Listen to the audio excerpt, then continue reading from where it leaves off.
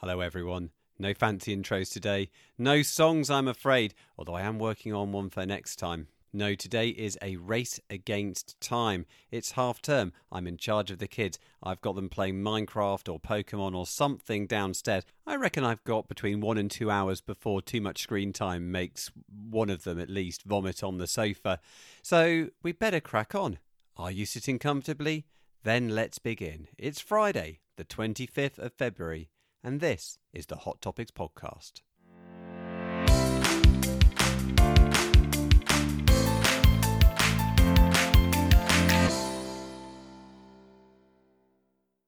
Hello everyone, welcome back. Thanks for joining us once again on the Hot Topics Podcast from NB Medical. My name is Neil Tucker, and as ever I will be taking you through the next 10 to 20 minutes or so, having a look at what's been going on in the news and the journals over the last couple of weeks.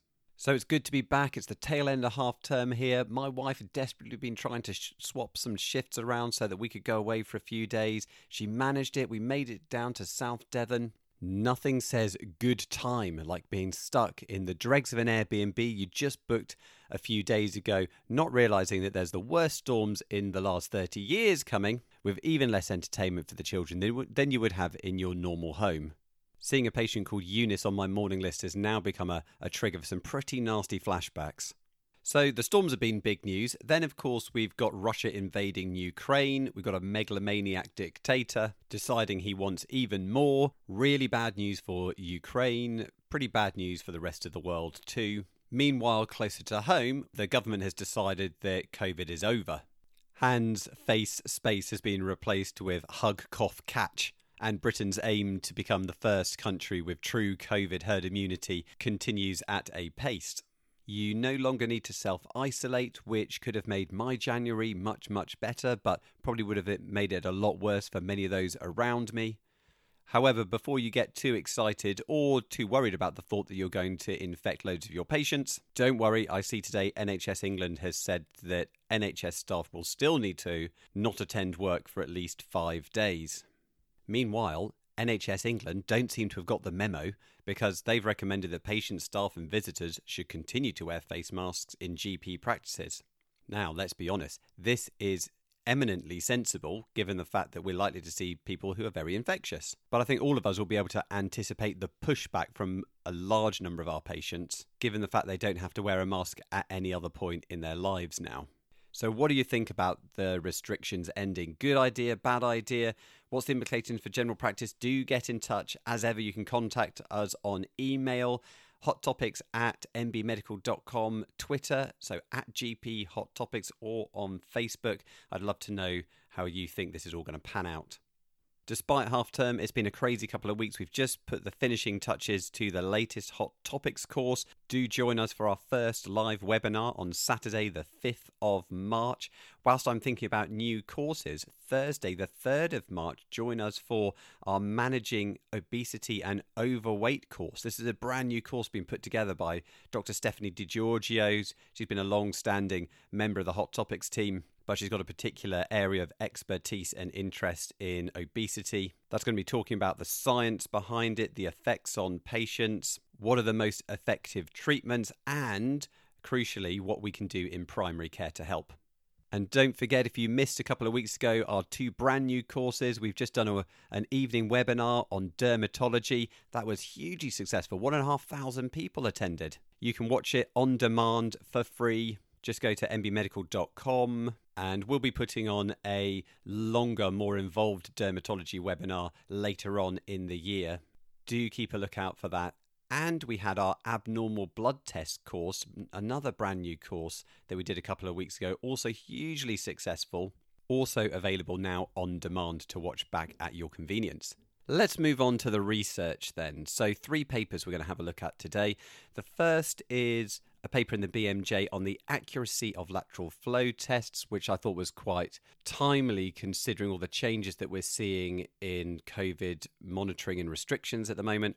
Then we're going to have a look at another BMJ paper on the diagnosis of deep vein thrombosis using clinical probability scores. And then we're going to have a paper in the New England Journal of Medicine on Zika. Do you remember Zika? Those were the days. Now, many of us over the last 2 years have been repeating the mantra again and again and again to patients. If you've got symptoms, you need to go and get a PCR. A lateral flow test is simply not accurate enough.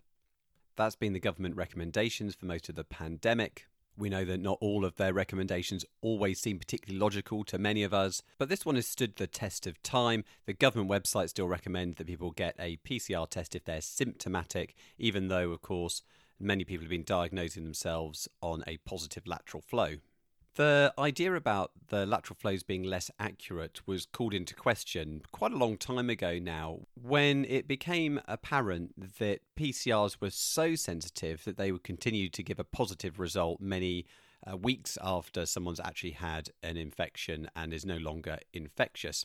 This led to the suggestion that lateral flows were actually very accurate during the infectious period, and actually comparing the supposed accuracy against PCRs was actually not very helpful at all. Nevertheless, the government recommendations have never changed, and we keep on repeating that mantra. So in this BMJ paper, they were looking to investigate the proportion of lateral flow tests that produced negative results in people who were high risk of infectiousness. Now, the paper highlights some of the challenges here. So it highlights the difference in sensitivity between PCR and lateral flow tests, the fact that there's no international reference standard for infectiousness, and also acknowledging that there isn't in reality a hard cut-off point where you can say someone with a viral load above this is infectious and below this is not infectious. The point at which an individual is infectious actually is highly variable between individuals. That's before we get anywhere near the idea about whether someone's done a test effectively or not. Bearing in mind that the lateral flow tests weren't originally intended for people to be self-testing. Having had a professional do a lateral flow test on me to get back out of Mallorca and back into the UK in the summer, there was a stark contrast between how far I was putting the swab in compared with what they were doing. Basically, when they did it, it felt like they were trying to rip out my brains, and when I do it, it feels a bit tickly. So what most people in the general population are doing, I have no idea. I've watched my kids do a lateral flow test many times now, and particularly with the younger one, I know that he's basically just scraping around the edges. How accurate can that really be? So the study wanted to answer the question, what proportion of people who are positive for COVID-19 would be missed by the use of lateral flow tests? And specifically, they were looking at the Innova brand, which many of us will be extraordinarily familiar with now, across 3 different settings. So firstly, a NHS test and treat or test and trace centre, then also in residents who don't have symptoms attending a municipal mass testing centre in Liverpool when that was a thing, and then also students without symptoms being screened at the University of Birmingham. Let's go straight to the results. They showed that 20% of people would have been missed on lateral flow tests in an NHS test and trace centre, 29% in the mass testing centre, and 81% of those university students. Given those figures, that also meant that sources of secondary cases were poorly identified by lateral flow tests. So 38% were missed, 47% and 90% missed respectively in those different groups. When they compared these rates of missed infections against some of the models that have been used over the last 2 years, particularly ones used by government to make their assessment about what strategies we should be using for COVID, it shows that those mathematical models substantially underestimated the amount of cases that were going to be missed. They concluded that we urgently need robust, well-designed and reported empirical studies for the intended use settings to form evidence-based policy. For me, there are a couple of issues that come out of reading this paper. The first is that the methodology here is extremely complex. First, they scoured the research to try and work out the accuracy of the Innova test in real-world settings based around viral load. Then they used that to work out the probability an individual with a positive cultural result would be missed. They then used those predicted probabilities at different viral load levels to predict the total number of missed infected individuals that would have been detectable by PCR, and use that to predict the missed sources of secondary cases. Only experts in this field could really hope to interpret whether the methodology that they're using is a good one or not. The authors here have already highlighted the difficulties with previous data that they've got, but of course they're also using previous data to make some of the assumptions in this study.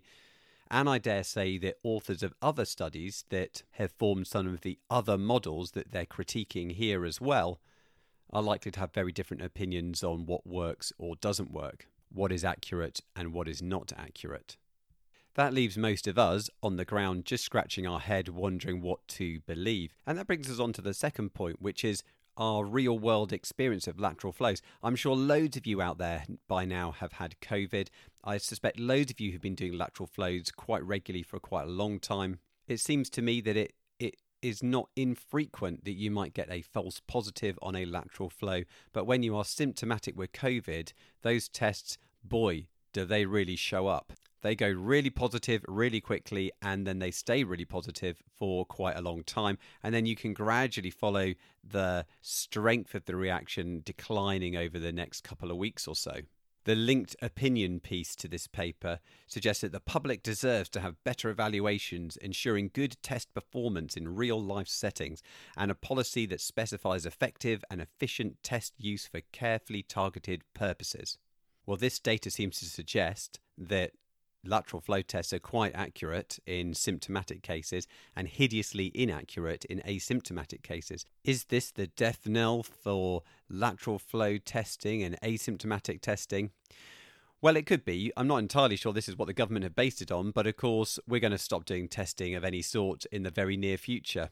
Living with COVID means not testing for COVID. And while that concept may make many of us feel quite nervous, particularly when we have been testing regularly for quite a long time now, perhaps this paper will provide us reassurance. If you don't have symptoms, then actually these tests are not as good as you may believe. Perhaps it is time to let them go. Okay, next we're going to have a look at the second BMJ paper on the use of a new diagnostic pathway for deep vein thrombosis. So this is a Canadian paper recruiting patients in emergency departments or outpatient clinics who had symptoms or signs of DVT. Now the pathway is quite clear in Britain. If we suspect a DVT, you do the Wells score. If that's low, then you do a D-dimer. If that's negative, great. If it's positive, off they go for a scan. If you do a Wells score and it's high, then they're going to get a D-dimer and a scan. Many roads lead to scans, and not necessarily just one scan. They often have to have a follow-up scan a week later to confirm that there is no DVT. It's quite resource heavy for health services, and there's a big treatment burden here for the patient as well.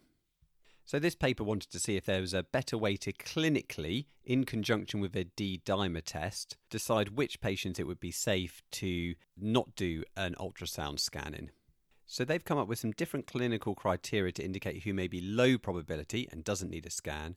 This included patients with a low Wells score, so 0 or less, and a D-dimer up to 1,000, or a moderate Wells score. We don't really use that term in the UK, but that's a Wells score of 1 or 2. Of course, 2 would normally be you're off for a scan here in the UK. But a Wells score of 1 or 2 and a D-dimer of less than 500 here was also given a low probability of DVT, and those patients didn't need any further intervention. Higher scores or greater D-dimers, of course, they're still going to get an ultrasound. They also had criteria for who would have a follow-up ultrasound if the initial one was negative, including things such as if the D-dimer was over 3,000 initially. So they recruited 1,500 patients. 11.5% of them, so 173, had DVT on scheduled diagnostic testing, and a further 0.6% of them was subsequently found to have venous thromboembolism during longer-term follow-up over 90 days. So the miss rate is very low. But the big question is, where do those misses come from? Are they in the low probability group? These are the ones that you and I would not be sending to hospital. So there were 529 people in the low probability group. Out of 377 with a D-dimer of below 1,000, only one of them was subsequently discovered to have a DVT over the next 90 days. 1 out of 500 plus seems pretty good to me. using this approach actually halved the number of ultrasound scans that were used. So it went down from an average of 1.36 scans per patient to 0.72 scans per patient. So they concluded that this was a good way to identify patients at low risk of DVT while substantially reducing the need for ultrasound imaging. So this is a very interesting strategy. It's going to need repeating to confirm the validity of the results, and it would be extremely welcome to see it specifically conducted in general practice. But I wonder if this could be the start of a change to the way in which we manage people with DVTs, a change to the long-standing algorithm that many of us have used for over a decade now. Now, lastly, a quick paper on the effects of Zika virus, and this was looking at the survival within the first few years of life for children with congenital Zika syndrome. Remember Zika? Remember when we were really, really worried about this disease that you could only catch by going abroad, and it only really mattered for pregnant women or women who might be getting pregnant soon, or men who might be having sex with women who might be pregnant or who might be getting pregnant soon. And yet all of us were really, really worried about it. And then we got COVID and we forgot Zika existed. Of course, Zika hasn't gone away. You still find it in lots of South and Central America, in the Caribbean, in the Pacific, in various parts within Africa and Asia as well. Of course, Zika is most pertinent to people who permanently live in these areas. But as travel ramps up once again, it starts becoming more relevant to our patients closer to home. So probably the headline from this paper, which compared infant mortality within the first 3 years of life between children born without congenital Zika syndrome and those born with congenital Zika syndrome, it showed that those children born at term with congenital Zika syndrome are 14 times more likely to die, which may be linked to the increase in burden of congenital abnormalities, diseases of the nervous system and infectious diseases as well. Why does that matter to us? Well, remember all those recommendations about how long you should abstain from intercourse and use barrier protection after someone's travelled to a Zika area? Do you remember all those recommendations about increased testing and increased gynecology input in patients who had exposure before or during pregnancy to Zika virus? Well, all of those recommendations are still in force. They'd completely gone from my mind. I wonder if many of you have thought about Zika recently either. And I think it's just a good aid memoir to us all as our patients start travelling more and more once again. It's one of those things we just need to keep in the back of our mind, just need to ask patients about, advise them appropriately and refer when necessary. All right, that's it. I better sign off for today. It is time for me to take the kids to the pool. No, I'm not actually going to the toilet. I literally am going to take my kids to the pool for something to do in half term. Please do get in touch. Remember, Hot Topics at nbmedical.com, at GP Hot Topics on Twitter. Check us out on Facebook.